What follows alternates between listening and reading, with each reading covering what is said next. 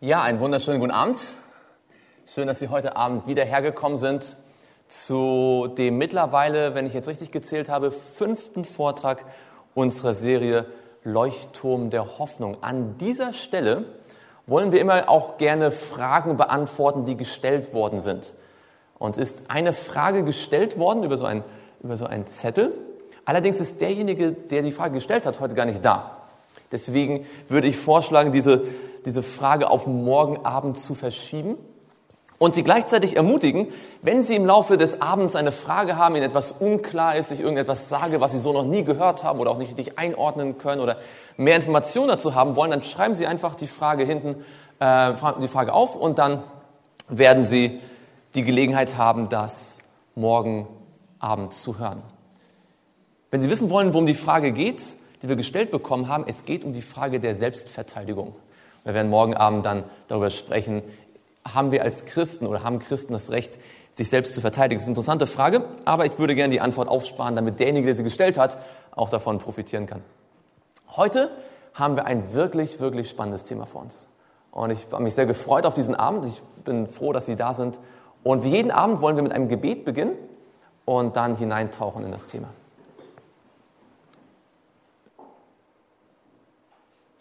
Lieber Vater im Himmel, wir möchten dir von Herzen Dank sagen, dass wir zu dir kommen können, dass wir all die Sorgen und Lasten des Alltags bei dir ablegen können und dass wir jetzt uns ein paar Minuten Zeit nehmen dürfen, über dein Wort nachzudenken, zu lernen und deine Stimme zu hören. Wir möchten dich bitten, dass dein Heiliger Geist zu uns spricht und dass wir dich besser kennenlernen, so wie du wirklich bist. Im Namen Jesu beten wir dies. Amen.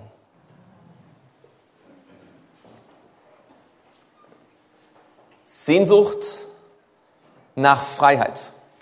Unser Thema heute handelt vor allem und im Wesentlichen um diese Person, um Jesus Christus. Eigentlich haben bisher alle Themen irgendwo Jesus im Zentrum gehabt. Am ersten Abend, als wir gesprochen haben über den Anker in stürmischen Zeiten, haben wir festgestellt, dass Jesus der Zielpunkt der Geschichte ist.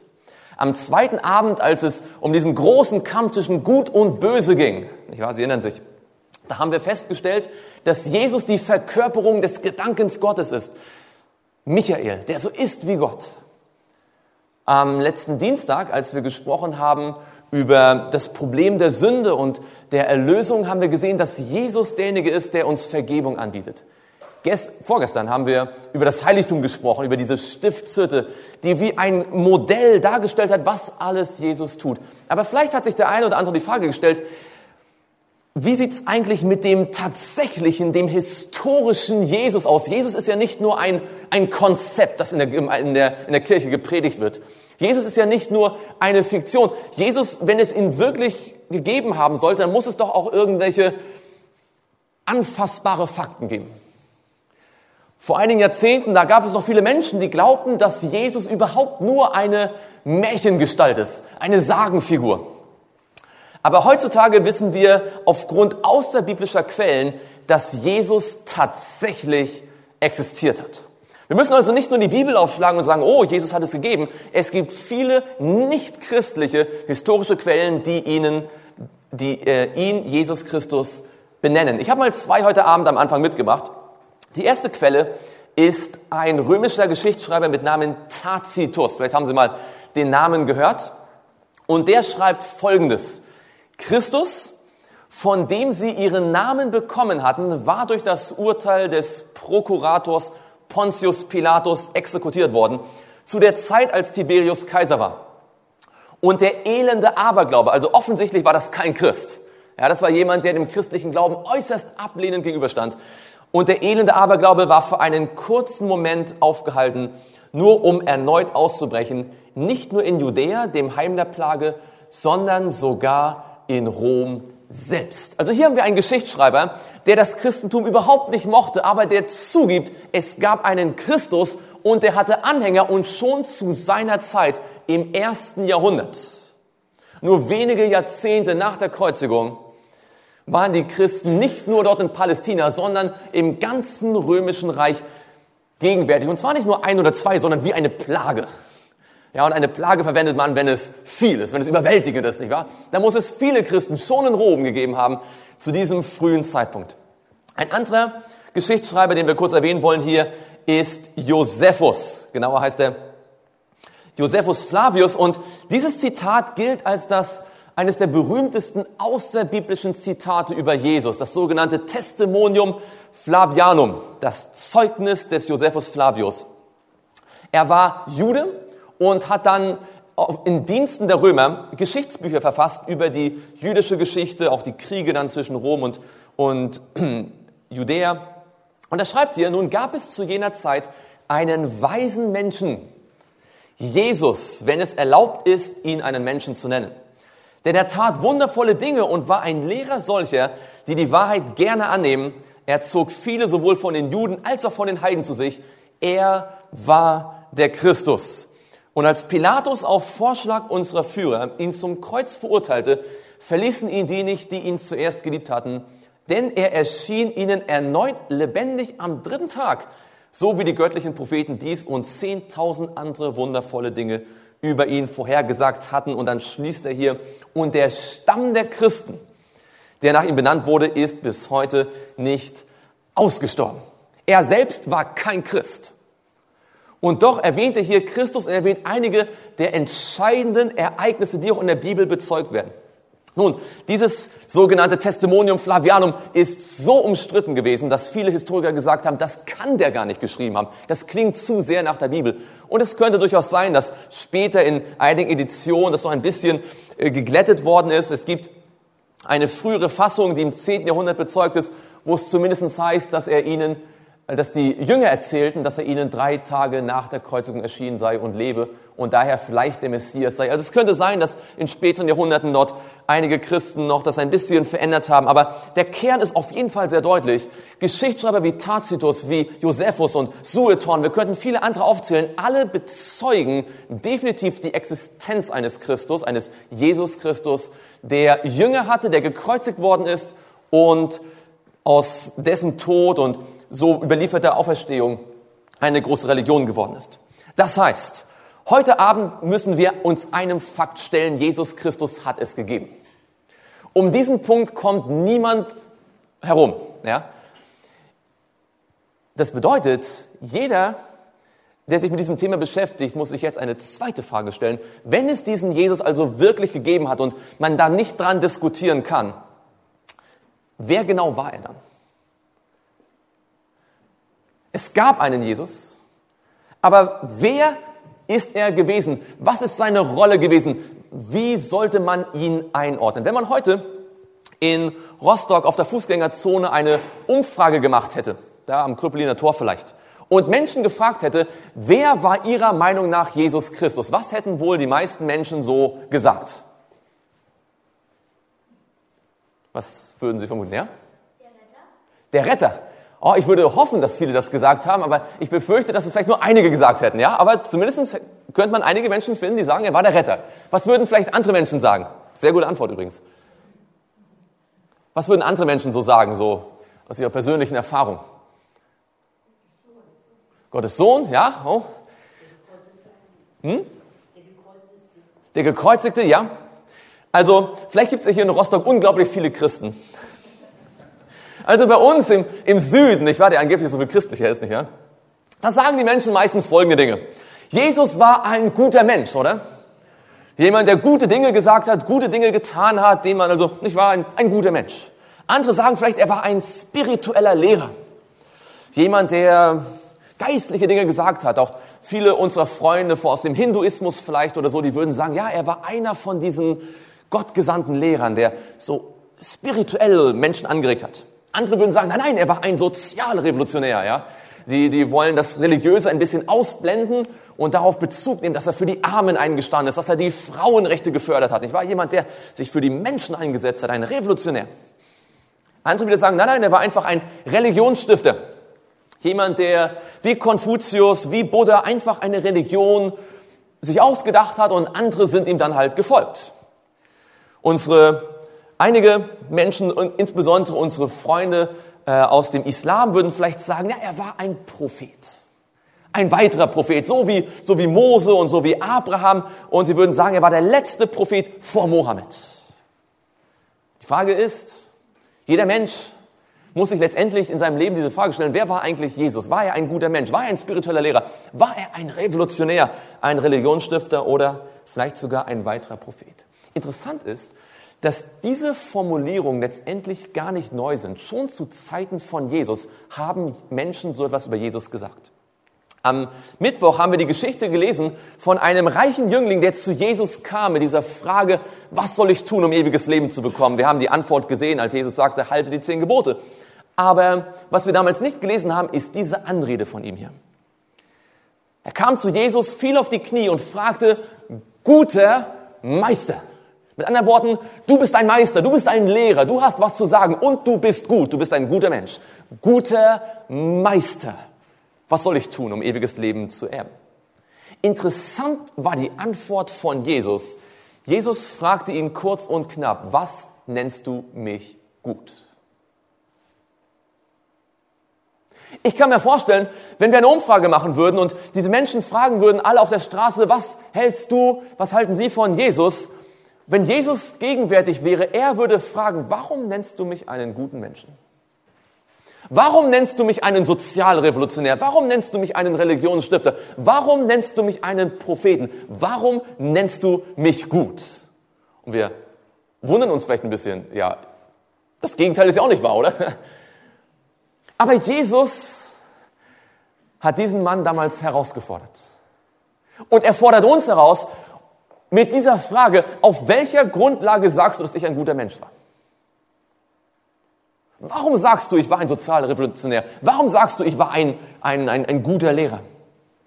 Wenn Jesus über sich selbst gesprochen hat, dann hat er Aussagen gemacht, die äußerst, ich würde mal sagen, problematisch waren. Oder zumindest problematisch in modernen Ohren. Jesus hat solche Sachen gesagt wie, ich bin der Weg, die Wahrheit und das Leben. Er hat nicht gesagt, ich bin ein Weg. Nicht wahr? Wir haben ja oft diese Idee, irgendwo da ist Gott und da gibt es ganz viele Wege und die einen klettern über den Weg des Hinduismus und die anderen klettern über den Weg des Islam, die nächsten klettern darüber und irgendwie treffen wir uns am Ende alle bei Gott. Jesus hat nicht gesagt, ich bin ein Weg. Er hat nicht gesagt, ich bin eine Wahrheit. Heute heißt es ja, du hast deine Wahrheit, ich habe meine Wahrheit und such dir noch deine dritte Wahrheit. Jesus war so exklusiv, dass wenn er heutzutage ein Pastor wäre, ich glaube, seine eigene Kirche würde sich von ihm distanzieren. Der Weg, die Wahrheit, das Leben. Er sagte, ich bin das Licht der Welt. Wer mir nachfolgt, wird das Licht des Lebens haben. Und die Krone auf all dem war, als er einmal sagte, ehe Abraham war, bin ich. Und da hat er sich nicht in der Grammatik vertan, sondern was er ausdrücken wollte, war, ich bin Gott. Denn als Gott sich damals dem Mose am brennenden Dornbusch offenbart hatte, hatte er gesagt, mein Name ist Ich bin, der ich bin. Also Jesus ist zu Lebzeiten angesprochen worden, guter Meister, guter Lehrer, Rabbi, nicht wahr? Du bist ein Sozialrevolutionär, du bist ein guter Mensch, du bist ein Lehrer. Wir wollen was von dir lernen. Und Jesus hat immer gesagt, warum nennst du mich gut? Entweder ganz oder gar nicht. Jesus hatte einen radikalen Anspruch. Das Leben, die Wahrheit, der Weg. Er sagte, ich bin Gott. Und das bringt uns heute Abend zu unbequemen 3 Optionen, die wir haben.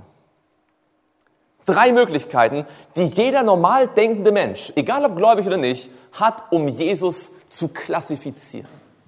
Entweder Jesus sagte nicht die Wahrheit und er wusste das auch. Wie würden wir Jesus dann klassifizieren? Wie würden wir ihn benennen? Was würden wir ihm für einen Titel geben? Der war ein Lügner, oder? Also entweder er ist ein Lügner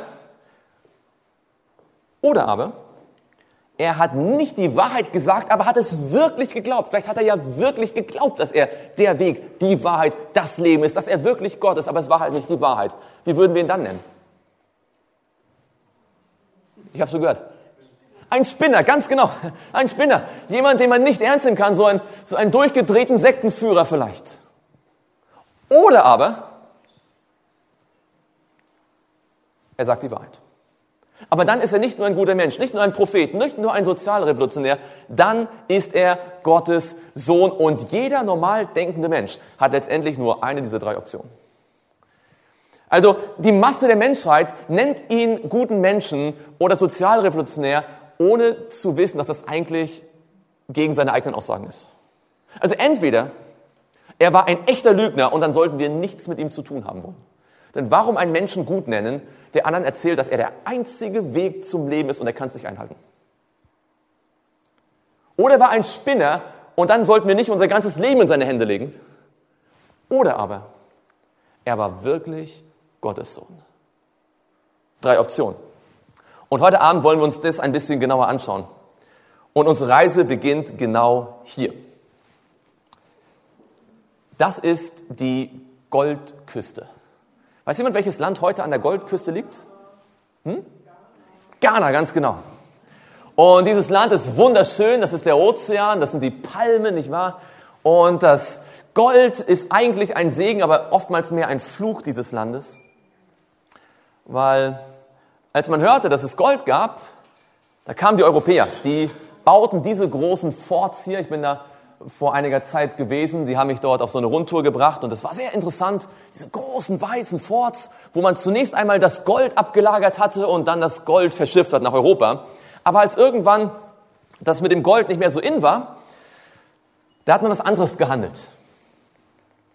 Diesen wunderbaren, weißen, herrlichen Forts wurden Menschen gehandelt. Menschliche Sklaven, die aus Westafrika dann über Haiti und andere karibische Inseln nach Afrika gebracht wurden.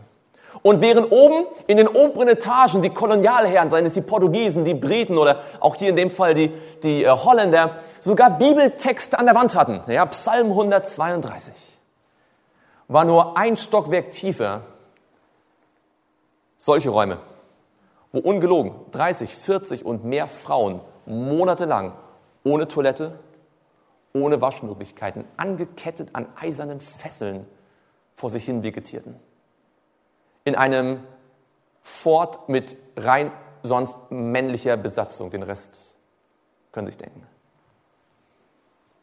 Und wir sind dort gewesen, es war ziemlich erschütternd, die Berichte zu hören, wie dann die Menschen nach übrigens sogar zum Teil von ihren eigenen Stammesangehörigen verkauft worden für buchstäblich ein Apfel und ein Ei. Wie sie dann nach Monaten der Qual in diesen Forts durch diese Tür hinauskamen, aber nicht in die Freiheit, sondern diese paar Sonnenstrahlen, die sie sahen, halfen ihnen nur, den Weg zu finden zu dem Schiff, das sie dann nach Amerika gebracht hat. Und als ich dort stand, da ist mir noch einmal ganz bewusst geworden, etwas, was wir in der deutschen Kultur kaum noch so gegenwärtig haben, aber was für viele Menschen auch heute noch ein echtes Thema ist in der Welt, nämlich wie schlimm Sklaverei ist. Was für eine Dramatik es ist, wenn ich irgendwo eingesperrt bin und nicht über mein eigenes Leben entscheiden kann, wenn ich behandelt werde wie Dreck. Diese Erfahrung ist so alt, fast wie die Menschheit. Auch in biblischen Zeiten gab es viele Menschen, die in Sklaverei gelebt haben. Das Volk Gottes hatte 2 Zeiten, das Volk Israel, wo es in Gefangenschaft an anderen Orten gewesen ist. Einmal, das zweite Mal, da waren sie in Gefangenschaft in Babylon. Am letzten Freitagabend vor einer Woche, da haben wir gesprochen über einen dieser Gefangenen in Babylon, den Daniel. Können Sie sich erinnern? An diesen Traum, den der König von Babylon gehabt hatte und wie der Gefangene Daniel diesen Traum auslegen konnte von dem Gold und dem Silber und dem Bronze und dem Eisen, von diesen Weltreichen, die die gesamte Weltgeschichte darstellen. Aber was wir damals nur kurz angedeutet haben, wollen wir heute etwas mehr vertiefen. Daniel war damals gefangen. Nun, es ging ihm nicht so schlecht wie den armen Ghanesen dort an der Goldküste. Er hatte eine gute Position, er hatte zu essen, zu trinken, aber trotzdem, selbst wenn man gut behandelt wird, Freiheit ist etwas anderes als Knechtschaft. Und jahrzehntelang erlebt er dort die Knechtschaft in Babylon. Und wir lesen im 9. Kapitel seines Buches, dass er sich danach gesehnt hat, nach einer Antwort zu finden. Wann werden wir frei? Es heißt hier, im ersten Jahr seiner Regierung achtete ich, Daniel, in den Schriften auf die Zahl der Jahre, von der das Wort des Herrn an den Propheten Jeremia ergangen war, dass die Verwüstung Jerusalems in 70 Jahren vollendet sein sollte. Also, er hat in der Bibel gelesen, gibt es nicht irgendwo einen Hoffnungsschimmer? Wann werden wir wieder frei werden? Wie lange soll Jerusalem, unsere Heimat, noch verwüstet sein? Daniel sehnte sich nach Freiheit. Und er las in der Bibel. Er suchte nach Antworten. Und er betete zu Gott. Das heißt hier, ich wandte mein Angesicht zu Gott, dem Herrn, um ihn zu suchen mit Gebet. Lieber Freund, liebe Freundin, manchmal da sehnen wir uns nach Freiheit. Und auch heute Abend kann ich nichts Besseres empfehlen, als in der Bibel zu lesen. Dort, wo Gott uns den Plan offenbart und direkt zu ihm zu sprechen. Daniel hat das erlebt und wir werden gleich sehen, was das für ihn bedeutet hat. Es heißt hier weiter, ich betete zu dem Herrn, meinem Gott, und ich bekannte und sprach, ach Herr, du großer und furchtgebietender Gott, der den Bund und die Gnade denen bewahrt, die ihn lieben und seine Gebote bewahren. Wir haben am Mittwoch darüber gesprochen, über die Liebe und das Gesetz. Daniel hat nicht nur gebetet, Daniel hat nicht nur Bibel gelesen, er wusste, für die Sklaverei, die äußerliche, gab es einen innerlichen Grund. Wir haben gesündigt und haben Unrecht getan und gesetzlos gehandelt. Wir haben uns aufgelehnt und sind von deinen Geboten und deinen Rechtsordnungen abgewichen. Als Daniel sich Zeit nahm, zu reflektieren, was ist die letzten Jahrzehnte, die letzten Jahrhunderte in meinem Volk geschehen? Warum sind wir dort, wo wir heute sind? Da hat er gesehen, es wäre so einfach gewesen, wenn wir Gott gefolgt sind. Es wäre so einfach gewesen, wenn wir Gott beim Wort genommen hätten, aber das haben wir nicht getan. Wir haben Gottes Gebot übertreten, wir haben gesetzlos gehandelt.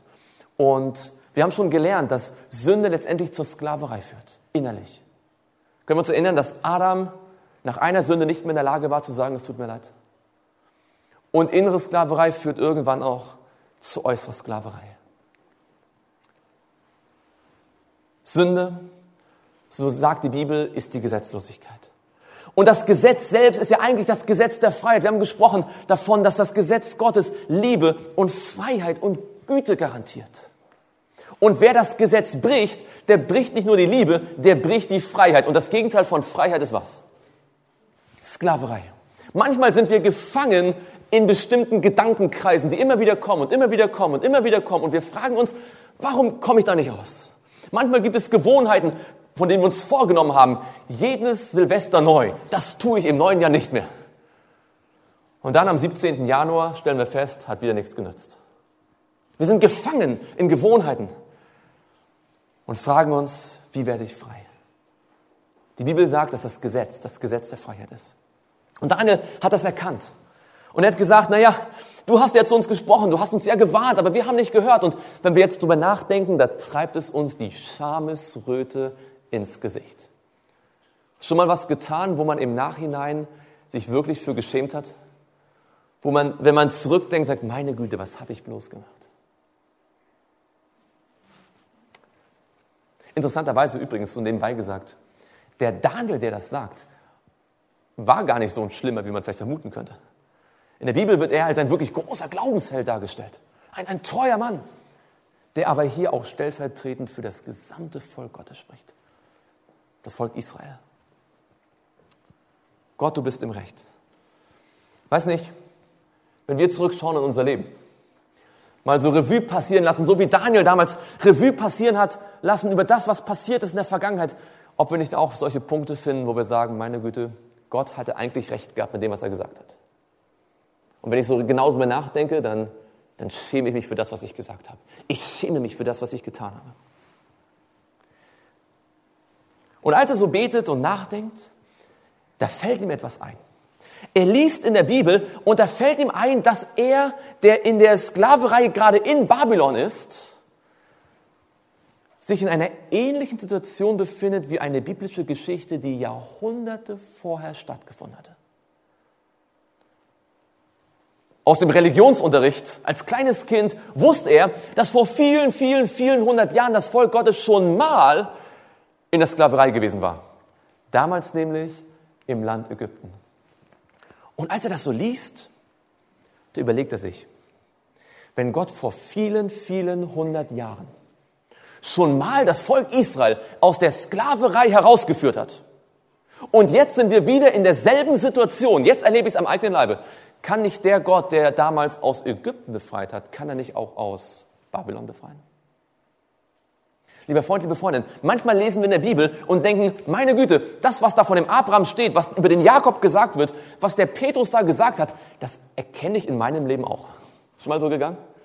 Dass man was liest in der Bibel oder hört aus der Bibel und man denkt, das ist genau meine Situation. Daniel hatte so ein Erlebnis. Er hat festgestellt, das, was vor vielen Jahrhunderten passiert ist, damals, als Gott Israel aus Ägypten befreit hat, das ist ja meine Situation.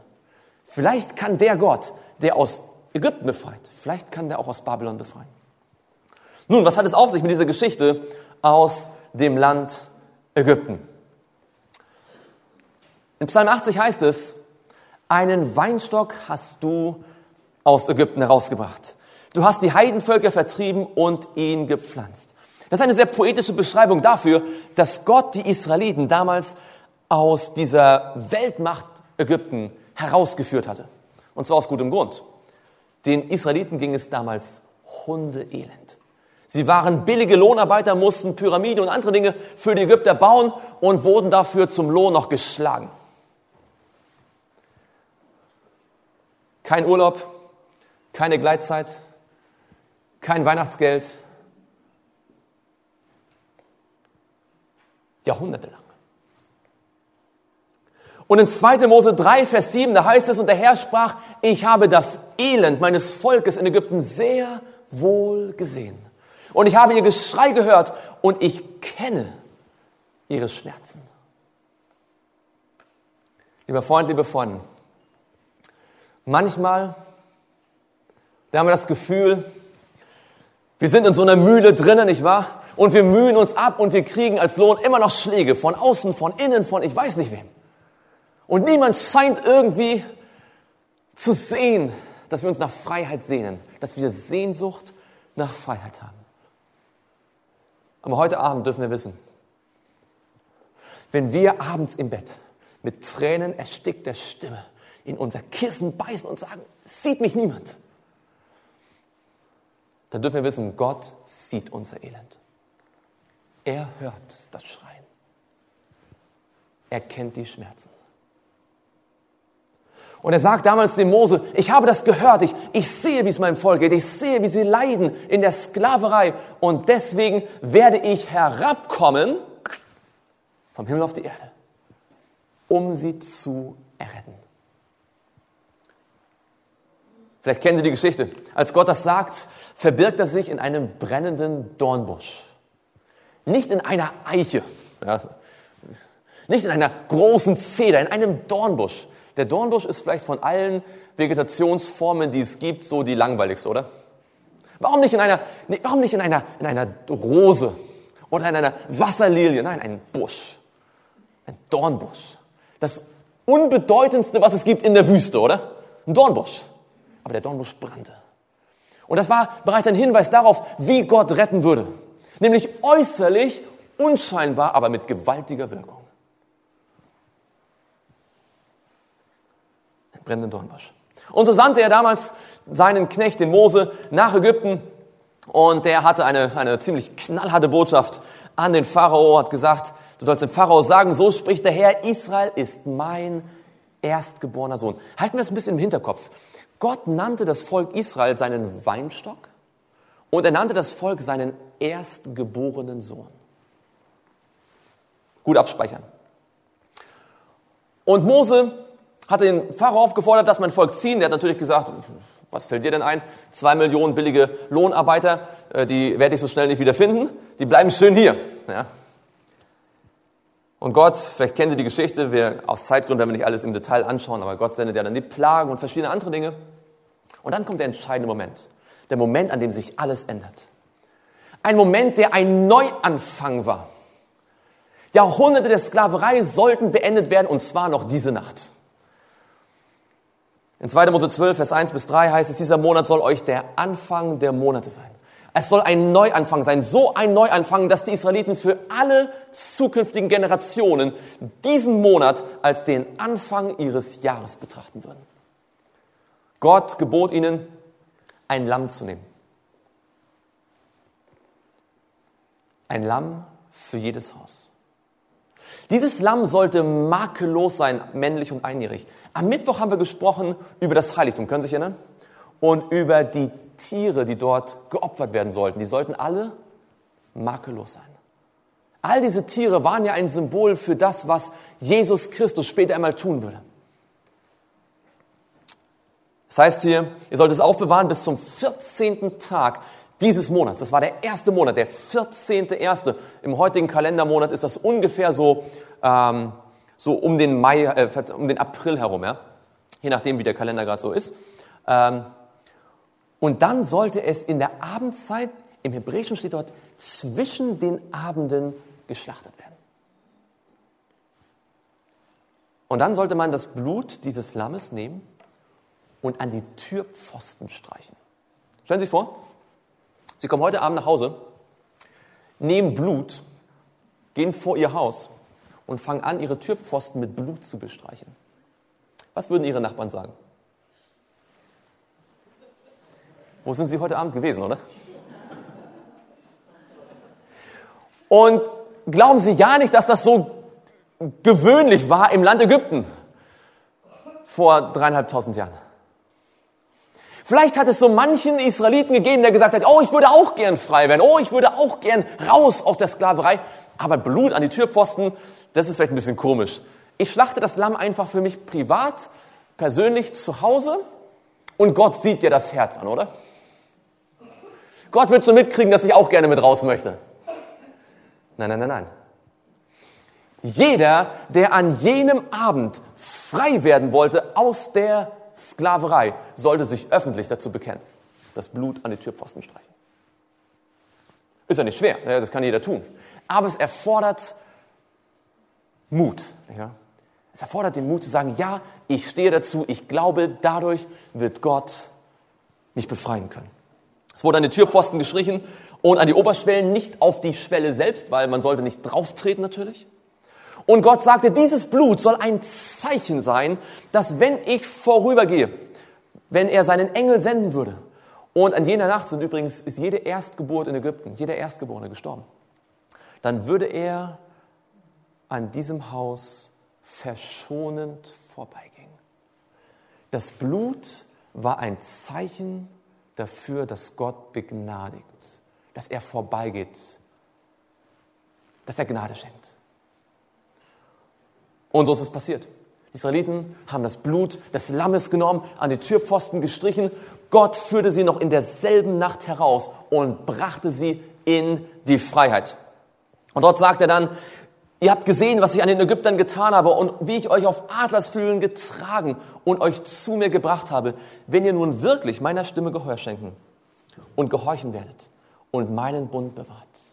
Gott hatte die Israeliten aus der Sklaverei herausgeführt, um zu zeigen, wie Freiheit mit Gott aussieht. Deswegen gab er ihnen dieses Heiligtum, von dem wir am Mittwoch so viel gehört haben. Deswegen gab er sein Gesetz, das Gesetz der Freiheit, von dem wir ebenfalls gehört haben. Die Israeliten sollten ein Musterbeispiel sein, sozusagen eine Auslage, ja, so ein Auslageexemplar, wo man sehen konnte, wie gut es einem Volk geht, wie gut es Menschen geht, die Gott aus der Sklaverei befreit und die nach seinem Plan leben, die auf seinem Weg folgen und die nach seinem Gesetz handeln. Aber Gott wollte nie, dass dieses Volk Israel so ein exklusiver Club von Superreligiösen ist. So eine Versammlung von den ganz Frommen, sondern er wollte, dass die Israeliten diese Erfahrung der Befreiung mit anderen teilen. Er hat ihnen gesagt, mache dich auf, werde Licht. Heidenvölker werden zu deinem Licht kommen. Er wollte, dass die Ägypter und die Babylonier und die Hethiter und die Amalekiter und die Ammoniter und die Moabiter und die Edomiter und all die anderen Titer, die es so gab, dass die alle lernen würden von den Israeliten, was es bedeutet, von Gott befreit zu werden. Die Israeliten sollten die Botschafter der Freiheit Gottes sein. Ein Leben mit Gott in Frieden, in Freude und in Gerechtigkeit. Jemand, der schon mal das Alte Testament durchgelesen hat, weiß, dass dieser Plan nur sehr bruchstückhaft, wenn überhaupt, umgesetzt worden ist. Der Jesaja, der drückt es mal so aus: Ich will ein Lied singen von meinem Freund, ein Lied meines Freundes von seinem Weinberg. Können Sie sich noch erinnern, der Weinstock war ein Symbol für das Volk Israel. Mein Geliebter hatte einen Weinberg auf einem fruchtbaren Hügel. Und er grub ihn um und säuberte ihn von Steinen, bepflanzte ihn mit edlen Reben. Mitten darin baute er einen Turm und hieb auch eine Kälte darin aus. Und er hoffte, dass er gute Trauben brächte. Aber er trug nur schlechte. Das Bild sagt aus, da hat jemand sich ganz viel Mühe gegeben, hat das Beste investiert, hat viel Zeit und Energie hineingesteckt, damit dieser Weinstock, dieser Weinberg gute Frucht bringt, gute Trauben. Stattdessen, über Jahrhunderte hinweg, war dieses befreite Volk Israel zwar äußerlich frei, aber innerlich immer noch gefangen. Ja, Gott hatte sie aus Ägypten befreit, aber sie haben es nie verstanden, dass diese Befreiung aus Ägypten eigentlich auch eine Befreiung von der Sünde sein sollte. Gott hatte auf Rechtsspruch gewartet, aber siehe da war nur Rechtsbruch, wie der Hebräer hier reimt. Er hat auf Gerechtigkeit gehofft, aber siehe, da war nur Geschrei über Schlechtigkeit. Und Gott stellt diese verzweifelte Frage: Was konnte man an meinem Weinberg noch weiter tun, das ich nicht getan habe? Mit anderen Worten, Gott hatte wirklich sich ins Zeug gelegt. Er hatte alles getan für dieses Volk Israel, aber sie haben ganz anders gelebt, als er wollte. Er hat ihnen die Freiheit geschenkt. Er hat ihnen sein Gesetz geschenkt. Er hat ihnen all das gegeben.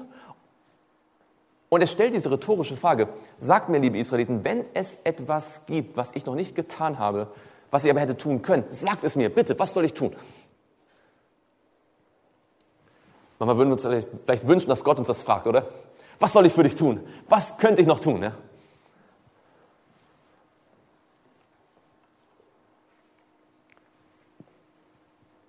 Er sagt an einer anderen Stelle: Ich hatte dich gepflanzt als eine Edelrebe von ganz echtem Samen. Das heißt, ich habe wirklich gute Dinge in dir angelegt. Ich habe wirklich das Beste für dich gewollt. Und dann fragt er rhetorisch: Wie hast du dich mir verwandeln können? In wilde Ranken eines fremden Weinstocks. Denn wenn du dich auch mit Lauge waschen würdest und viel Seife dazu nehmen würdest, schon mal versucht, mit viel Seife sich zu waschen, ich war so richtig anstrengend, du würdest doch schmutzig bleiben. Das war die Situation des Volkes Israel. Über Jahrhunderte hinweg. Gott hatte alles investiert, aber sie hatten es nicht angenommen. Oh, sie hatten dankbar die Freiheit angenommen, nicht wahr? Die äußerliche Freiheit. Aber so zu leben, wie Gott es sich wünscht, das kam ihnen gar nicht in den Sinn. Und so endeten sie letztendlich dort, wo sie ursprünglich mal gewesen waren, in der Sklaverei in Babylon.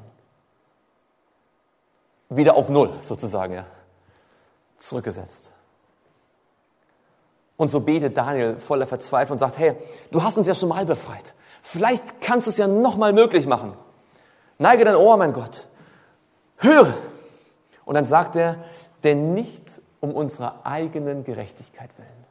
Nicht, weil wir so toll sind, nicht, weil wir so viel Gutes gemacht haben, kannst du uns retten. Sondern weil du so barmherzig bist. Lieber Freund, liebe Freundin, wenn wir ganz ehrlich sind, kann niemand von uns sagen: Weil ich so toll bin, weil ich so gut gewesen bin, muss Gott mich retten, oder? Nicht um unserer eigenen Gerechtigkeit willen. Mir gefällt, wie Daniel dann betet. Er sagt nicht: Und wenn es dein Wille ist, Gott, dann könntest du ja da mal drüber nachdenken, eventuell mal was zu tun. Er sagt: Herr, höre. Herr, vergib. Herr, achte darauf. Handle. Zögere nicht.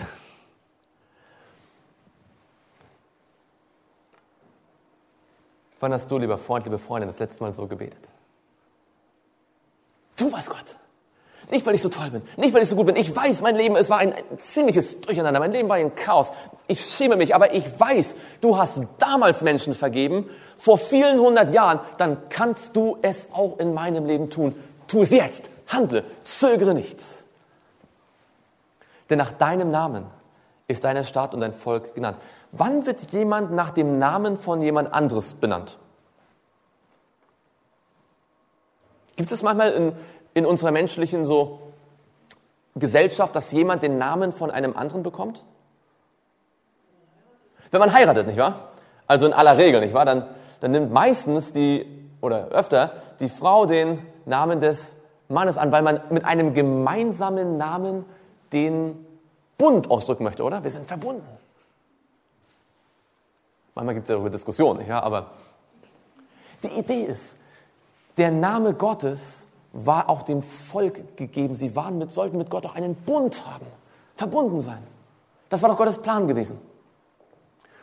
Und so betet Daniel mit seiner Bibel in der Hand und sagt, schau mal, vor vielen 100 Jahren hast du das schon mal gemacht und ja, wir haben alles in den Sand gesetzt, wir haben deine ganze Gnade vergeudet, verschüttet, nichts draus gemacht, aber rett uns trotzdem.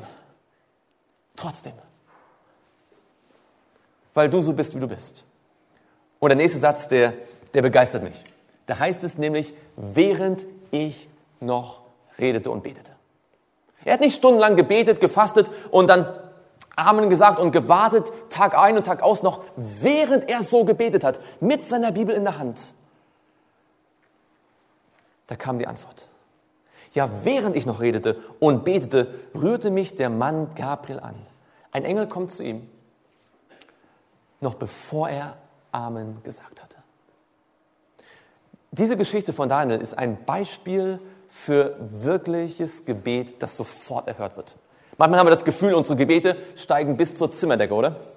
Und dann prallen sie wieder ab. Das liegt manchmal daran, weil wir einfach nur unsere eigenen persönlichen Ideen so vor uns her beten und dann uns selbst nicht mal sicher sind und sagen, naja Gott, vielleicht kannst du es ja tun. Wenn wir stattdessen beten würden, wie Daniel, sagen, Herr, ich bin in der gleichen Situation wie Daniel damals oder wie Petrus oder wie Paulus oder wie Jakobus hier oder wie Samuel dort und das, was du damals gemacht hast, das kannst du doch auch heute tun. Bitte tu es und tu es jetzt. Vergib mir. Dann dürfen wir wissen, die Antwort ist schon da, bevor wir Amen gesagt haben. Und der Engel sagt ihm, ich will dir Verständnis bringen, wenn wir morgen Abend mehr darüber eingehen. Und dann steht, und das ist unglaublich, da steht, als du anfingst zu beten.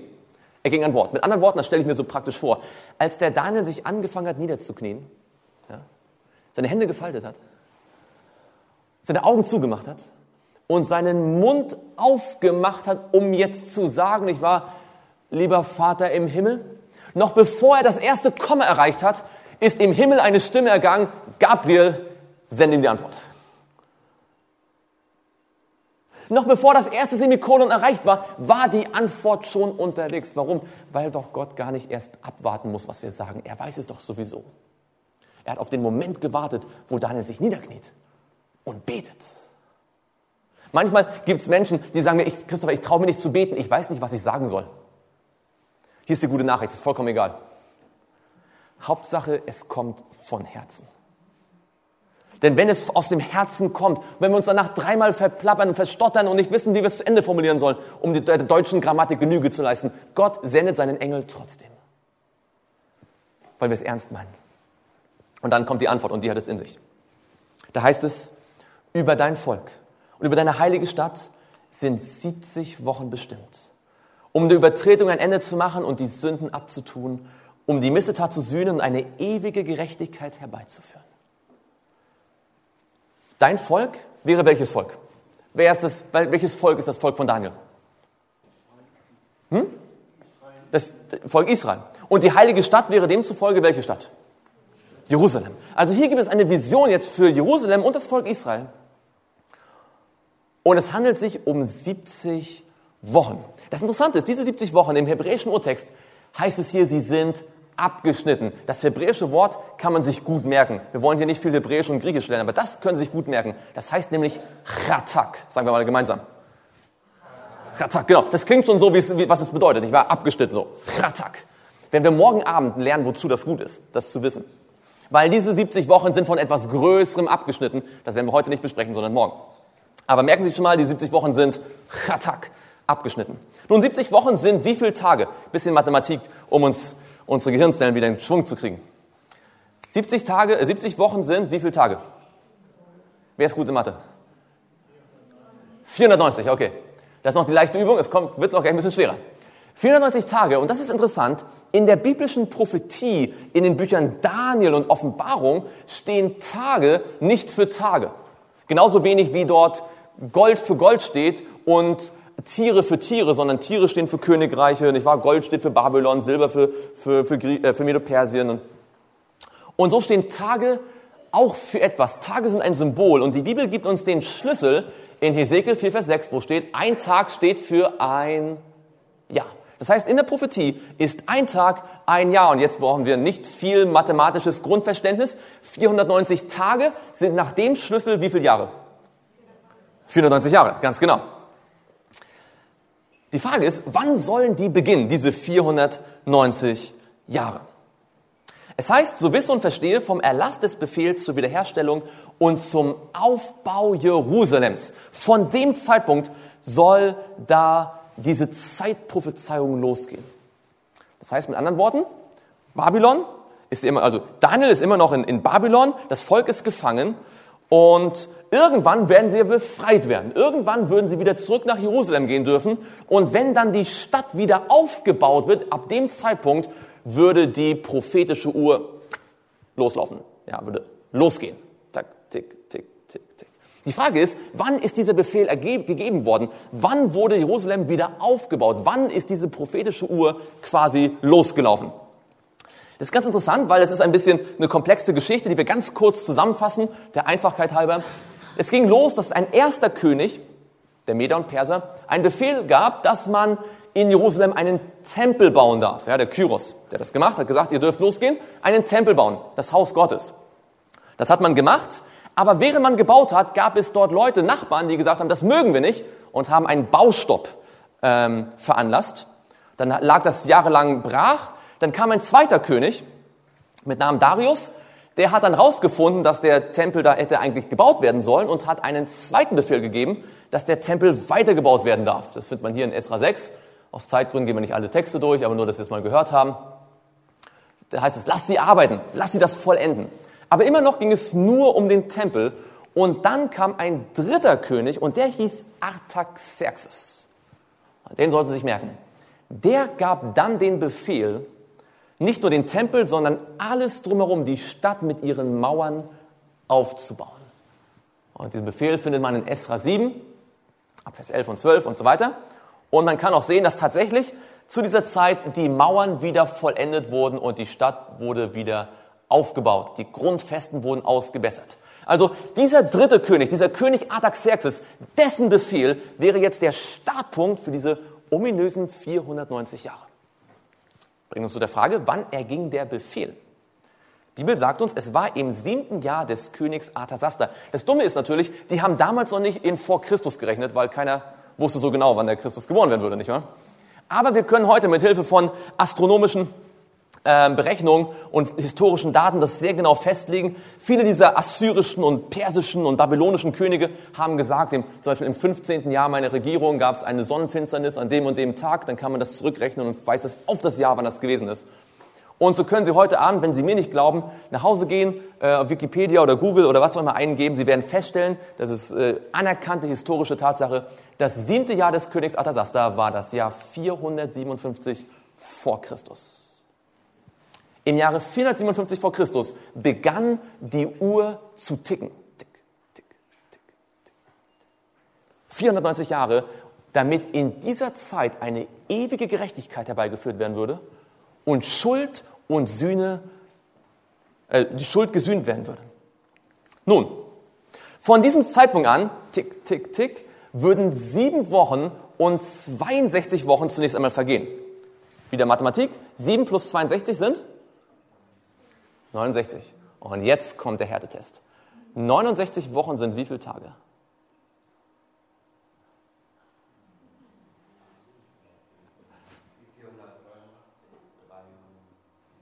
Ja, 83, genau. Wie hast du gerechnet?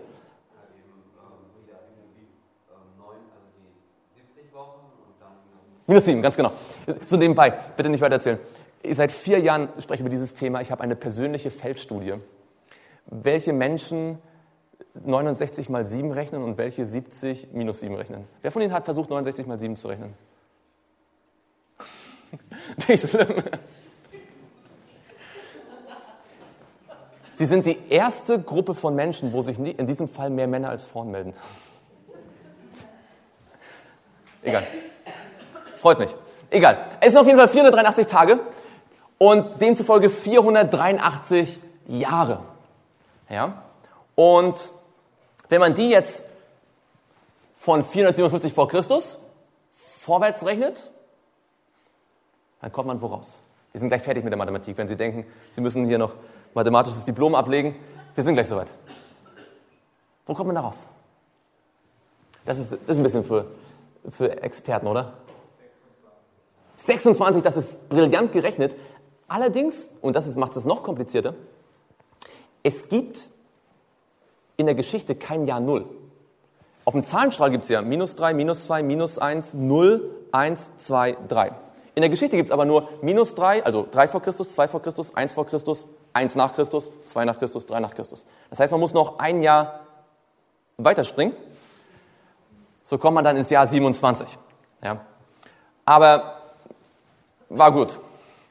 Also, diese Prophezeiung endet im Jahre 27 nach Christus. Und jetzt werden Sie sich denken, meine Güte, wozu die ganze Mathematik? Was ist denn da passiert? Eine ganze Menge. Der Text sagt, diese Zeitprophezeiung reicht zu einem Gesalbten, einem Fürsten. Und das hebräische Wort für Gesalbter ist Maschiach. Da kommt unser deutsches Messias her. Diese Prophezeiung würde genau anzeigen, wann der Messias kommen würde, der verheißene Retter der Welt. Und er kam. Das Ereignis, das stattfand im Jahre 27, war an diesem Ort. Weiß jemand, welcher Ort das hier ist? Das ist der Jordanfluss. Und dort am Jordan kam ein Mann zu Johannes dem Täufer. Sein Name war natürlich Jesus von Nazareth. Er kam und ließ sich von Johannes taufen. Als Jesus kam und Johannes ihn taufen sollte, da hat sich Johannes gefragt, also ich taufe ja die ganzen anderen Menschen, weil sie Sünder sind. Warum soll ich den jetzt taufen? Und er hat gefragt, also du müsstest mich taufen, warum soll ich dich taufen? Und dann sagt Jesus diese interessanten Worte, lass es so, denn so gebührt es uns, alle Gerechtigkeit zu erfüllen. Vielleicht erinnern Sie sich, diese 70 Wochen waren gegeben, um eine ewige Gerechtigkeit einzuführen.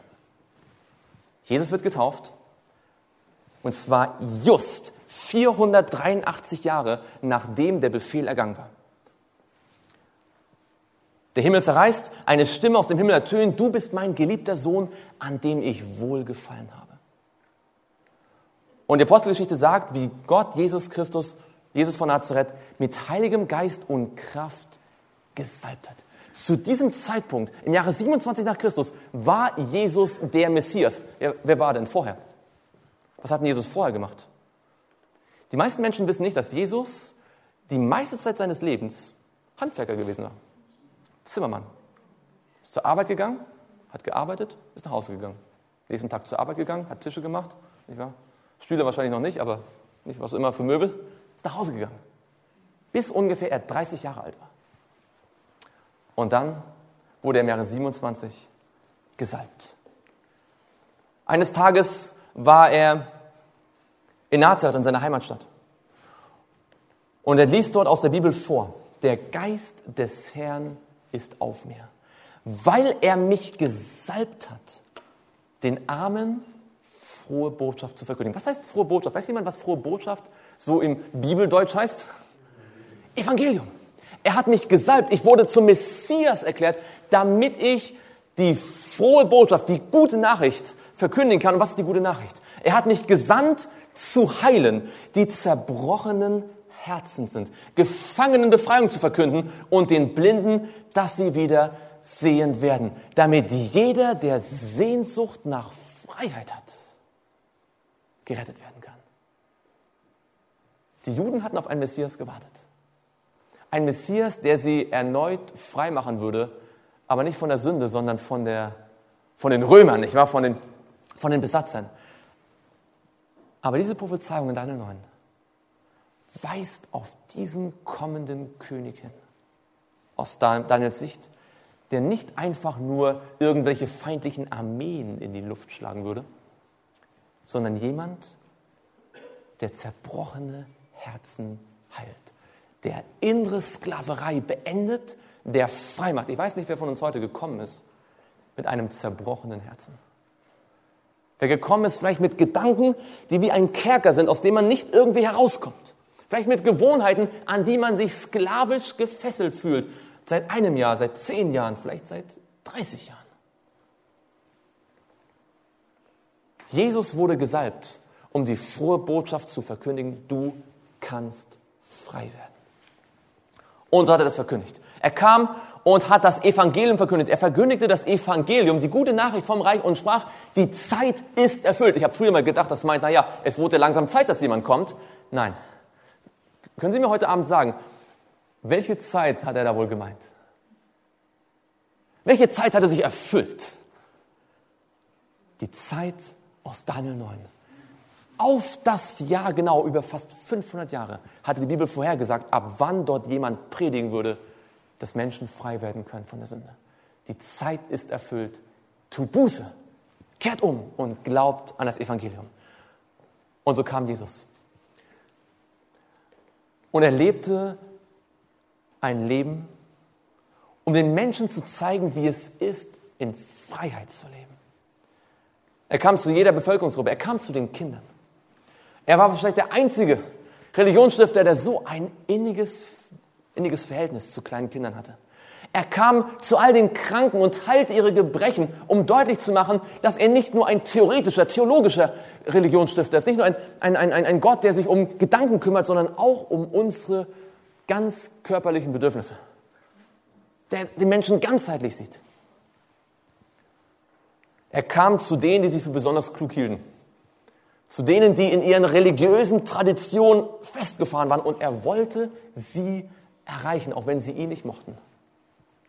Er kam zu denen, die keine Ahnung von der Bibel hatten, die zufällig aus irgendeinem Grund gerade mal in Kontakt mit ihm getreten waren. Er sprach zu großen Massen und zu einzelnen Menschen. Und oft hat er seine tiefsten Wahrheiten einzelnen Menschen weitergegeben. Er sprach zu denen, die am Rande der Gesellschaft standen, mit denen keiner was zu tun haben wollte. Und er lebte wie wir. Hunger, Durst, Übermüdung, Versuchung. Er kam, um denen zu helfen, denen das Wasser bis zum Hals steht. Er kam, um Frauen ihren wahren Wert wiederzugeben. In einer Gesellschaft, wo eine Frau, ihr Wort nichts galt. Wenn ein Mensch jemanden anders umgebracht hatte und 1000 Frauen hatten das gesehen, konnte der Mensch nicht ins Gefängnis gesteckt werden aus Mangel an Beweisen. Übrigens interessanter Punkt, dass die Auferstehung Jesu nur von Frauen gesehen wurde. Ja? Ein Beweis dafür, dass sich das niemand ausgedacht hat, weil niemand wäre auf die Idee gekommen, sich sowas auszudenken. Jesus hat ganz bewusst dafür gesorgt, dass ausgerechnet Frauen seine Auferstehung bezeugen. Und er kam, um Menschen auszubilden, dieses Licht der Freiheit weiterzugeben. Wir haben am Mittwoch gesehen, das Wort wurde Fleisch und wohnte unter uns. Es zeltete unter uns und wir sahen seine Herrlichkeit. Und Jesus hat Sachen gesagt, die jedem Juden damals in den Ohren geklingelt haben müssen. Er sagte zum Beispiel, ich bin der wahre Weinstock. Jetzt, wir lesen das heute und stellen uns das als Postkarte irgendwo hin oder als Kalenderblatt und sagen, wie schön, wie erbaulich, ja, der Weinstock der Welt.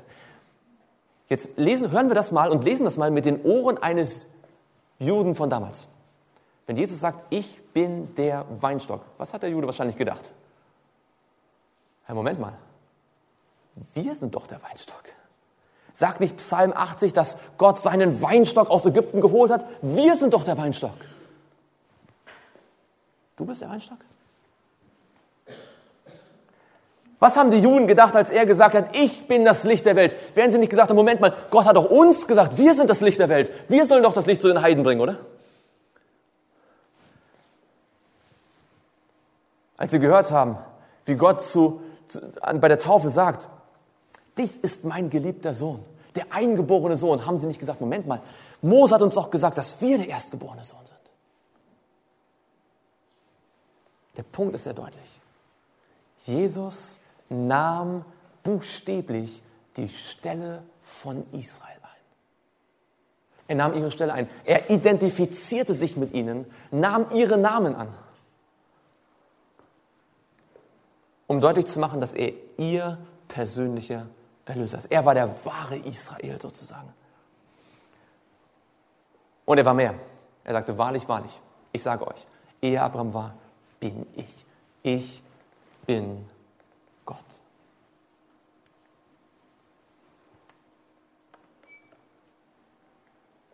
Seine allerersten beiden Jünger, der Johannes und der Andreas, als sie ihm am allerersten Tag nachgefolgt sind, da war die allererste Frage, die Jesus ihnen stellte: Was sucht ihr? Und ich glaube, es ist eine Frage, die Jesus jedem Einzelnen von uns auch heute stellt. Aus welchem Grund sie oder du immer hergekommen bist.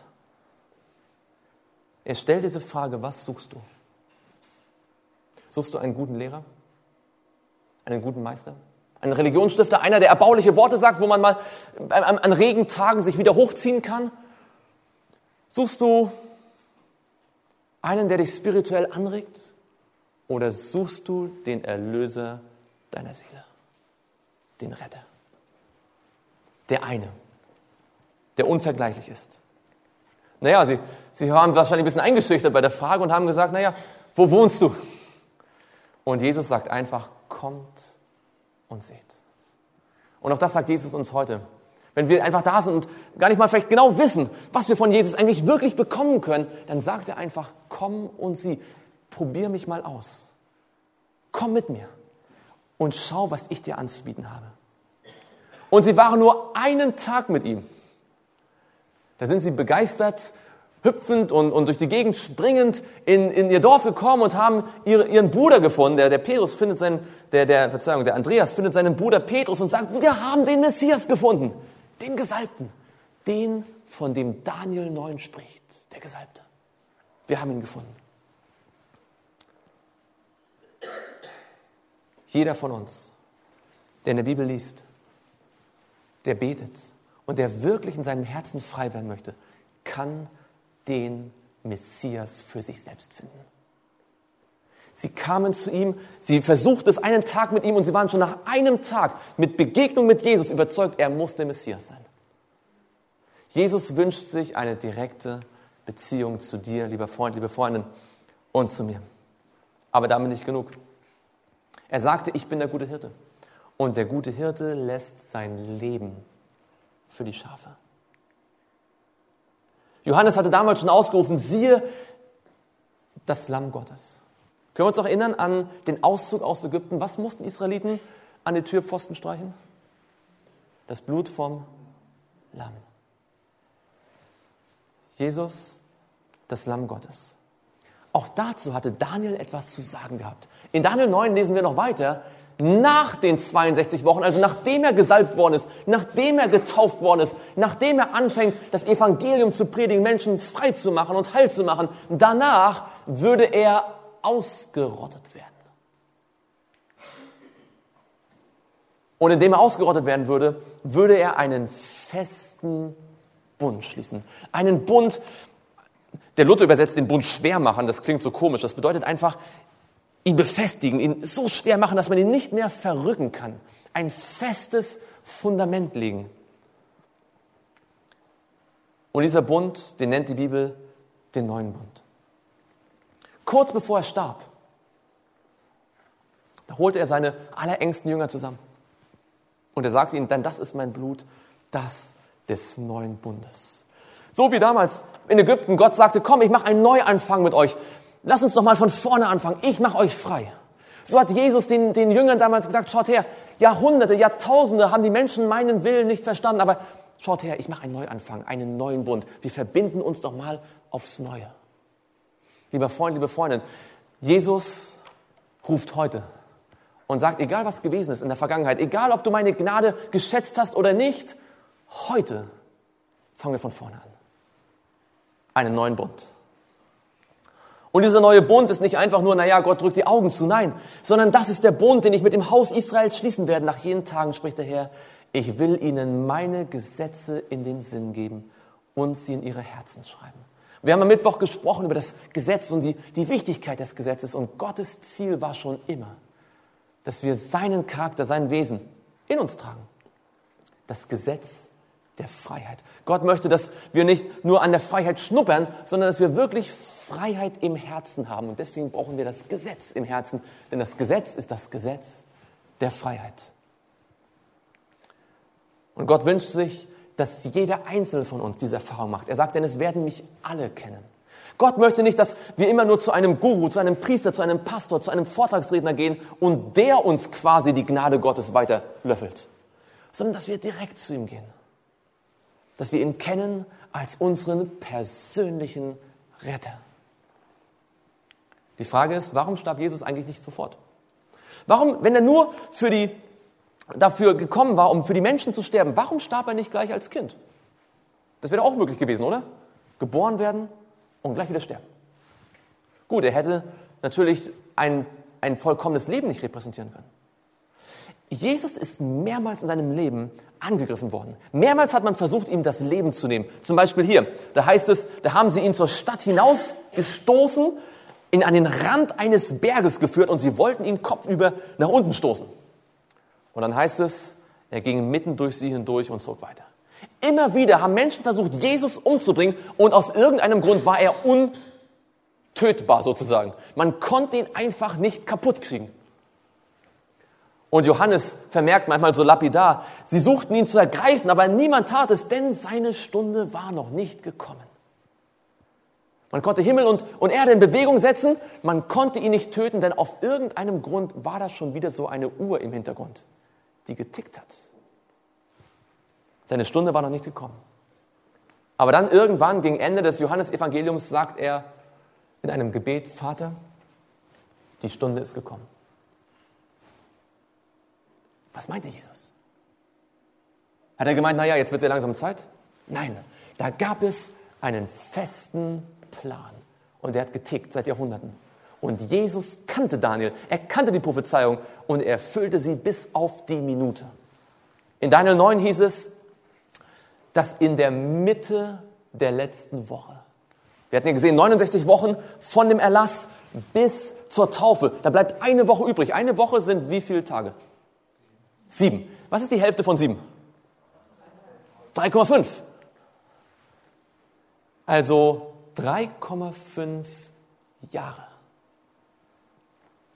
würden vergehen von der Taufe bis zu seiner Ausrottung. Jesus wusste von dem Zeitpunkt an, dass er getauft wurde, er wusste, ich habe jetzt 3,5 Jahre Zeit. Stellen Sie sich vor, Sie wollen die Welt revolutionieren, Sie wissen, Sie haben 3,5 Jahre Zeit. Und fast alles arbeitet gegen Sie. Und Sie haben 12 Fischer, oder nicht nur 12, also 12 Männer, darunter einige Fischer und andere niedere Bedienstete, mit denen Sie das anstellen wollen. In 3,5 Jahren. Die Zeit brauchen wir, um einen normalen Beruf zu erlernen. Er wusste, ich habe 3,5 Jahre. Und alles, was er tat in den 3,5 Jahren, war auf den Punkt geplant. Die Taufe, so können wir biblisch nachvollziehen, war im Herbst. Und 3,5 Jahre später bringt uns just in das Frühjahr 31 nach Christus. Es war die Zeit des Passa. So wie damals beim Auszug aus Ägypten. Jesus kam nach Jerusalem, er wurde gefangen genommen, er wurde verhört. Und übrigens, nur so nebenbei, ich kann mir vorstellen, dass es einen Jünger gab, der jahrelang beobachtet hat, dass Jesus ständig immer sich wieder befreit. Ja, wird gefangen genommen, befreit sich. Wird gefangen genommen, befreit sich. Wird versucht umzubringen, er kann nicht sterben. Und vielleicht hat sich dieser Jünger gedacht, meine Güte, vielleicht lässt sich daraus Kapital schlagen. Vielleicht kann ich ein bisschen Geld damit machen, dass ich ihn verrate, denn ich weiß ja aus Erfahrung, er lässt sich nie töten. Oder? Hätte Judas bloß mal Daniel 9 studiert. hätte Judas bloß sich für biblische Prophetie interessiert, dann hätte Judas gewusst, dass an diesem Zeitpunkt Jesus sich nicht befreien würde, denn die Stunde war gekommen. Gott hat diesen Erlösungsplan auf die Stunde geplant. Wir haben darüber gesprochen, wie Jesus sich entäußert hat, wie er Knecht wurde, wie er sich erniedrigte und gehorsam wurde bis zum Tod am Kreuz. Das heißt hier, sie flochten eine Krone aus Dornen. Sie haben ihn angespuckt, sie haben ihn geschlagen. Und die Jünger haben gedacht, jetzt ist alles aus. Sie hatten gehofft, selbst die Jünger hatten gehofft, dass er als König kommen würde und die Römer vertreiben würde bis nach Rom, wenn nicht noch weiter. Stattdessen hing er als nackter Verbrecher mit Spucke und Blut am Kreuz. Und es sah so aus, als ob 3,5 Jahre völlig umsonst waren. Und niemand hat realisiert, dass das genau das war, was den eigentlichen Feind für immer besiegen würde. Denn der eigentliche Feind sind nicht die Römer, nicht die Babylonier, nicht die Ägypter. Der eigentliche Feind ist die Sünde. Und genau diesen Feind besiegte Jesus für immer. Denn die Sünde führt zur Sklaverei. Vielleicht können wir uns auch erinnern, am Anfang haben wir gesagt, dieses Passalamm damals beim Auszug aus Ägypten wurde zwischen den Abenden geschlachtet. Die Hebräer hatten 2 Abende. Einer war, wenn die Sonne beginnt zu sinken und einer, wenn die Sonne gesunken ist. Bisschen komisch, aber so war's. Das heißt, wann beginnt die Sonne zu sinken? Mittags, genau, ist der erste Abend. Wann ist sie gesunken? Richtig abends, ne? Das ist der zweite Abend. Also zwischen den Abenden wäre dann ziemlich genau nachmittags. Dort unten in der Nähe des Äquators meistens so gegen 15 Uhr. Und um die 9. Stunde, was nach hebräischer Rechnung 15 Uhr war, rief Jesus mit lauter Stimme, Eli, Eli, lama sabachthani, das heißt, mein Gott, warum hast du mich verlassen? Lieber Freund, liebe Freundin, Jesus starb nicht irgendwann, irgendwie. Er starb genau zum richtigen Jahr. Genau 3,5 Jahre nach seiner Taufe, genau 483 Jahre nach dem Erlass von Jerusalem, so wie es seit Jahrhunderten in der Bibel stand. Er starb im richtigen Jahr. Er starb genau in dem Monat, in dem damals schon der Auszug aus Ägypten gewesen war. Und zwar am richtigen Tag, zur richtigen Stunde. Genau zu diesem Zeitpunkt, so wird uns berichtet, es war gerade die Zeit, wo wieder das Opfer gebracht werden sollte. Das Passaopfer. Wie jedes Jahr, seit Jahrtausenden. Und wieder waren die Priester damit beschäftigt, wieder so ein makelloses Lamm zu nehmen. Und wieder wurden die Sünden des Volkes Israel bekannt und wieder sollte dieses Lamm geschlachtet werden. Und in dem Moment, wo der Priester das Messer nahm, um es dem Lamm an die Kehle zu setzen, in dem Moment erschraken alle Priester. Weil mitten im Tempel der Vorhang zerriss. Weil draußen, außerhalb der Stadt, der vermeintliche Verbrecher Jesus von Nazareth gerade Tod und Sünde besiegt hat. Und das kleine Lamm, so stelle ich mir vor, das ist wahrscheinlich vor lauter Schreck, den die Priester hatten, frei davon gelaufen.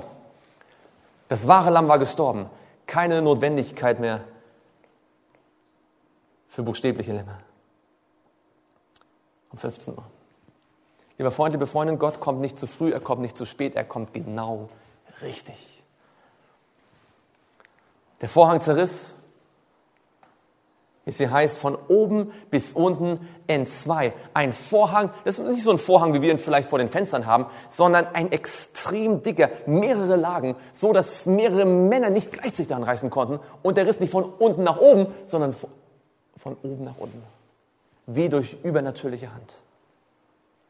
Und seitdem gilt, was in Johannes 3, Vers 16 steht, denn so sehr hat Gott die Welt geliebt, dass er seinen eingeborenen Sohn gab, damit jeder, der an ihn glaubt, nicht verloren geht, sondern ewiges Leben hat. Ich weiß nicht, in welcher Lage du dich heute Abend befindest. Ich weiß nicht, mit welcher Sklaverei vielleicht innerlich du kämpfst. Aber Jesus ist dein Erlöser. Wenn du das glaubst. So heißt es hier, dass er für uns gestorben ist. Und Johannes 1 sagt uns, allen, die ihn aufnahmen, denen gab er das Anrecht, Kinder Gottes zu werden. Wenn du das glaubst, wenn du das annimmst, dann darfst du heute Abend nach Hause gehen und sagen, ich bin ein Kind Gottes. Vielleicht waren deine Eltern nicht die allerbesten. Vielleicht waren sie es. Aber du darfst den Gott des Himmels als deinen Vater haben. Nicht die aus dem Blut und aus dem Willen des Fleisches, sondern die aus Gott geboren sind. Und diese Wahrheit ist so einfach, dass jeder sie verstehen kann. Damals am Kreuz, als viele Männer und Frauen dort standen und die meisten nur gespottet haben und gespuckt haben und gelästert haben, da stand einer unter ihnen, der hatte von der Bibel herzlich wenig Ahnung. Der kannte weder die Reihenfolge der biblischen Bücher, noch kannte er die Geschichten, noch kannte er irgendwas. Wahrscheinlich kam er aus einer ganz anderen Provinz, ein erfahrener Kämpfer. Und wahrscheinlich war er derjenige gewesen, der einige Stunden vorher angeordnet hatte, diesen Jesus von Nazareth, den schlagt. 40 Peitschenhiebe. Und wir könnten ihn am besten quälen. Dornenkrone. Und seht zu, dass ihr ihn öfter ins Gesicht schlagt. Das war der Befehl, den er gegeben hatte an die Soldaten. Und sie hatten ihn ausgeführt. Weil so hatte man das nur mit Verbrechern gemacht. Verbrecher verdienen ja keine Gnade. Aber als er dort steht und diesen vermeintlichen Verbrecher Jesus von Nazareth ansieht, im Vergleich zu den anderen beiden, die da gekreuzigt wurden, nicht wahr? Die geflucht haben, die geschimpft haben, die sich versucht haben zu wehren. Und er mit stockendem Atem sieht, wie dieser Jesus sich auf das Kreuz legen lässt und freiwillig seine Hand hinlegt.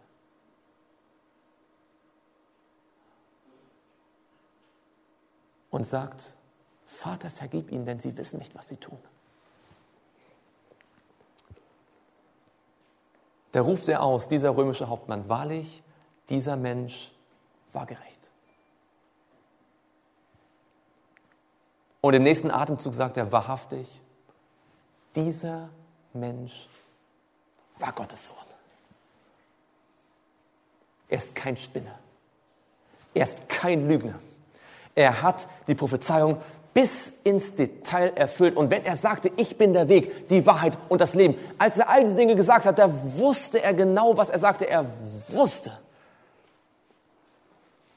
Und jeder, der es glaubt. Und wenn wir ein unwissender Hauptmann sind, wie der dort, dann dürfen wir das Geschenk des ewigen Lebens annehmen. Er, der sogar seinen eigenen Sohn nicht verschont hat, sondern ihn für uns alle dahin gegeben hat. Wie sollte er auch mit uns nicht auch alles schenken? Jesus hat diesen Weg möglich gemacht. Er hat gesagt, denn der Lohn der Sünde ist der Tod, aber die Gnadengabe Gottes ist das ewige Leben in Christus Jesus, unserem Herrn. Deswegen sagt er, ich bin der Weg. An Jesus werden sich bis ans Ende die Geister scheiden. Aber heute sind wir nicht zusammengekommen, um einfach nur philosophisch darüber nachzudenken, wer Jesus sein könnte, sondern zu präsentieren, dass Jesus nach der Bibel der Messias sein muss. Manche warten noch auf den Messias, aber der Messias ist gekommen, denn die 483 Jahre sind lange vorbei. Er kam zur richtigen Zeit. Und kein anderer Religionsstifter, kein anderer Prophet, kein guter Mensch, kein spiritueller Lehrer kann von sich behaupten, dass er 483 Jahre nach dem Befehl von Artaxerxes getauft wurde und 3,5 Jahre später für die Sünden der Menschheit gestorben ist. Nur Jesus hat diese Prophezeiung erfüllt. Und heute Abend klopft er an deiner Tür. Heute Abend sagt er, siehe, ich stehe vor der Tür und klopfe an. Und wenn da jemand meine Stimme hört und die Tür öffnet, so werde ich zu ihm hineingehen. Lieber Freund, liebe Freundin, als Jesus am Kreuz starb, da starb er nicht nur für die Sünden der ganzen Welt, er starb für deine Sünden. Und er wollte dein persönlicher Erretter sein. Er wollte dein Heiland sein. Er wollte dir die Freiheit schenken. Warum also heute Abend nach Hause gehen und weiter in Gedankenkäfigen verbringen? Warum heute nach Hause gehen und weiter an den schlechten Gewohnheiten festzuhalten, die einen bisher versklavt haben? Warum nicht heute alles vor Jesu Füße legen und sagen, heute habe ich verstanden, Jesus, du bist mehr als ein guter Lehrer, du bist mehr als ein Religionsstifter, du bist wahrlich der Sohn Gottes. Niemand kann das getan haben, was du getan hast, es sei denn, du bist der Messias, du bist der Retter, du bist der Weg, du bist die Wahrheit, du bist das Leben und heute möchte ich einen neuen Bund mit dir schließen. Vielleicht den Bund bekräftigen oder ihn ganz neu schließen. Und wir haben einiges über ihn gehört. Und ich möchte Ihnen und uns allen die Gelegenheit geben, unsere Entscheidung für Jesus entweder zum ersten Mal oder zum erneuten Male zu bekräftigen oder erneut zu schließen. Dazu haben wir so eine kleine so eine kleine Kärtchen vorbereitet. Und während die jetzt ausgeteilt werden und die Musiker nach vorne kommen, möchte ich Ihnen ganz kurz sagen, was Sie auf dieser Karte ankreuzen können.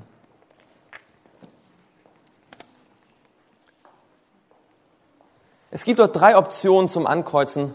Nicht, dass Sie damit sich verpflichten, irgendeinem Verein beizutreten. Nein, es geht um etwas viel Tieferes. Die erste Option sagt, dieses Thema hat mich zum Nachdenken gebracht. Und wenn Sie heute zum ersten Mal von diesen Dingen gehört haben, vielleicht auch nicht viel bisher auch in unserer Serie mitverfolgt haben, vielleicht wollen Sie sagen, auf jeden Fall möchte ich mehr darüber nachdenken. Dann kreuzen Sie das an. Vielleicht ist Ihnen im Laufe dieser Serie bewusst geworden, ich brauche Erlösung, ich brauche Jesus als meinen persönlichen Erretter. Dann gibt es die Gelegenheit, das anzukreuzen und zu sagen, ich nehme Jesus Christus als meinen persönlichen Erlöser an. Vielleicht gibt es auch Dinge in Ihrem Leben, wo Sie Hilfe brauchen, wo Sie sagen, ich würde gerne ein seelsorgerliches Gespräch haben, ich würde gerne mich austauschen mit jemandem. Ich wünsche ein persönliches Gespräch, die Gelegenheit besteht, Sie können das ankreuzen und gerade in dem Fall würden wir uns freuen, wenn Sie dann ein paar Informationen über sich weitergeben, einfach, dass wir Sie dann kontaktieren können. Aber wie gesagt, das ist freiwillig und ohne Zwang. Und während jetzt die Musik spielt, möchte ich Sie einladen, einfach kurz darüber nachzudenken, was hier steht und was vielleicht Ihre persönliche Entscheidung nach dieser bisherigen Woche, nach diesem Vortrag sein kann. Und kreuzen Sie das an, von dem Sie glauben, dass Jesus Sie dazu auffordert.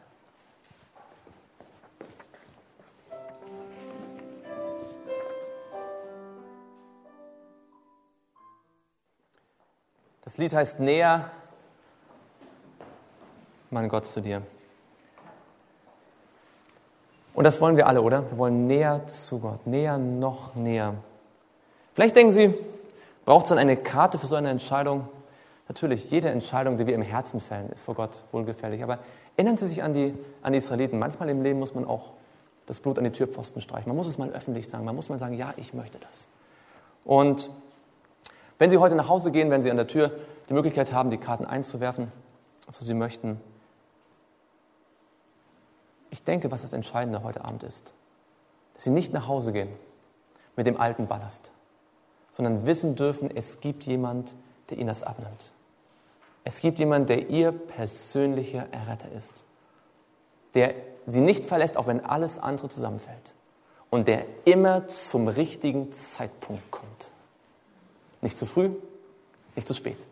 Und wenn es manchmal etwas dauernd scheint, nicht wahr? Auch wenn wir manches nicht ganz gleich verstehen, er kommt zum richtigen Zeitpunkt, so wie es sein Plan zeigt. Wir können uns auf ihn verlassen. Er ist kein Lügner, er ist kein Spinner. Jesus Christus ist Gottes Sohn. Würden Sie mit mir gemeinsam noch aufstehen zu einem Abschlussgebet?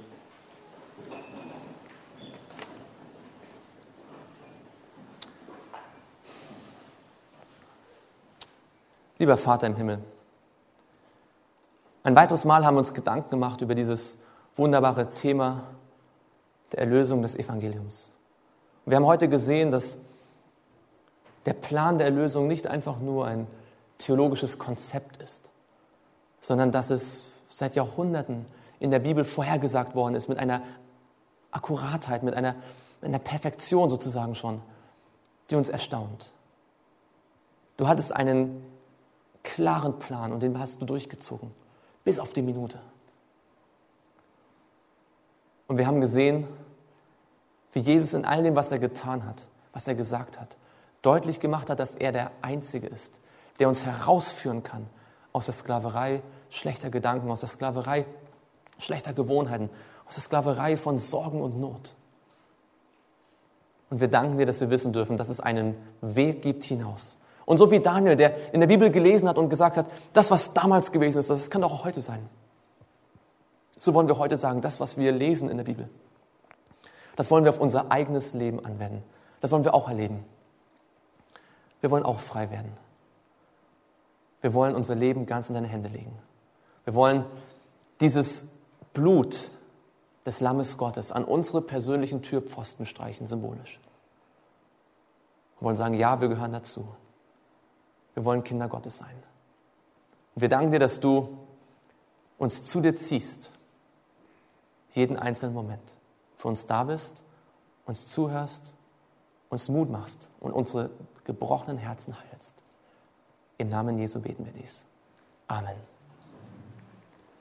Sie können sich noch einmal kurz setzen. Und wie immer noch der kurze Ausblick auf die nächsten Programme. Morgen Abend treffen wir uns nicht um 19 Uhr, sondern um 18 Uhr zu einem ganz, ganz besonderen Thema, die Nachspielzeit der Weltgeschichte. Wir werden einige sehr spannende Prophezeiungen aus dem Buch Daniel uns anschauen, die uns wieder auch in die Weltreiche bringen und vor allem in unsere Zeit. Wenn Sie wissen wollen, was die Bibel über unsere Zeit in der Prophetie sagt, dann verpassen Sie morgen Abend nicht. Am Dienstag ein besonders spannendes Thema, ein Hafen in der Zeit. Und da wird es um einen ganz besonderen Tag gehen, da wird es um eine ganz besondere Zeit gehen, da wird es um etwas gehen, das wirklich Ihr Leben auf Dauer verändern kann. Verpassen Sie das nicht. Und dann am Mittwoch Eisberg voraus. Wir werden uns einige Dinge anschauen, die nach der Bibel sich momentan erfüllen und noch erfüllen werden.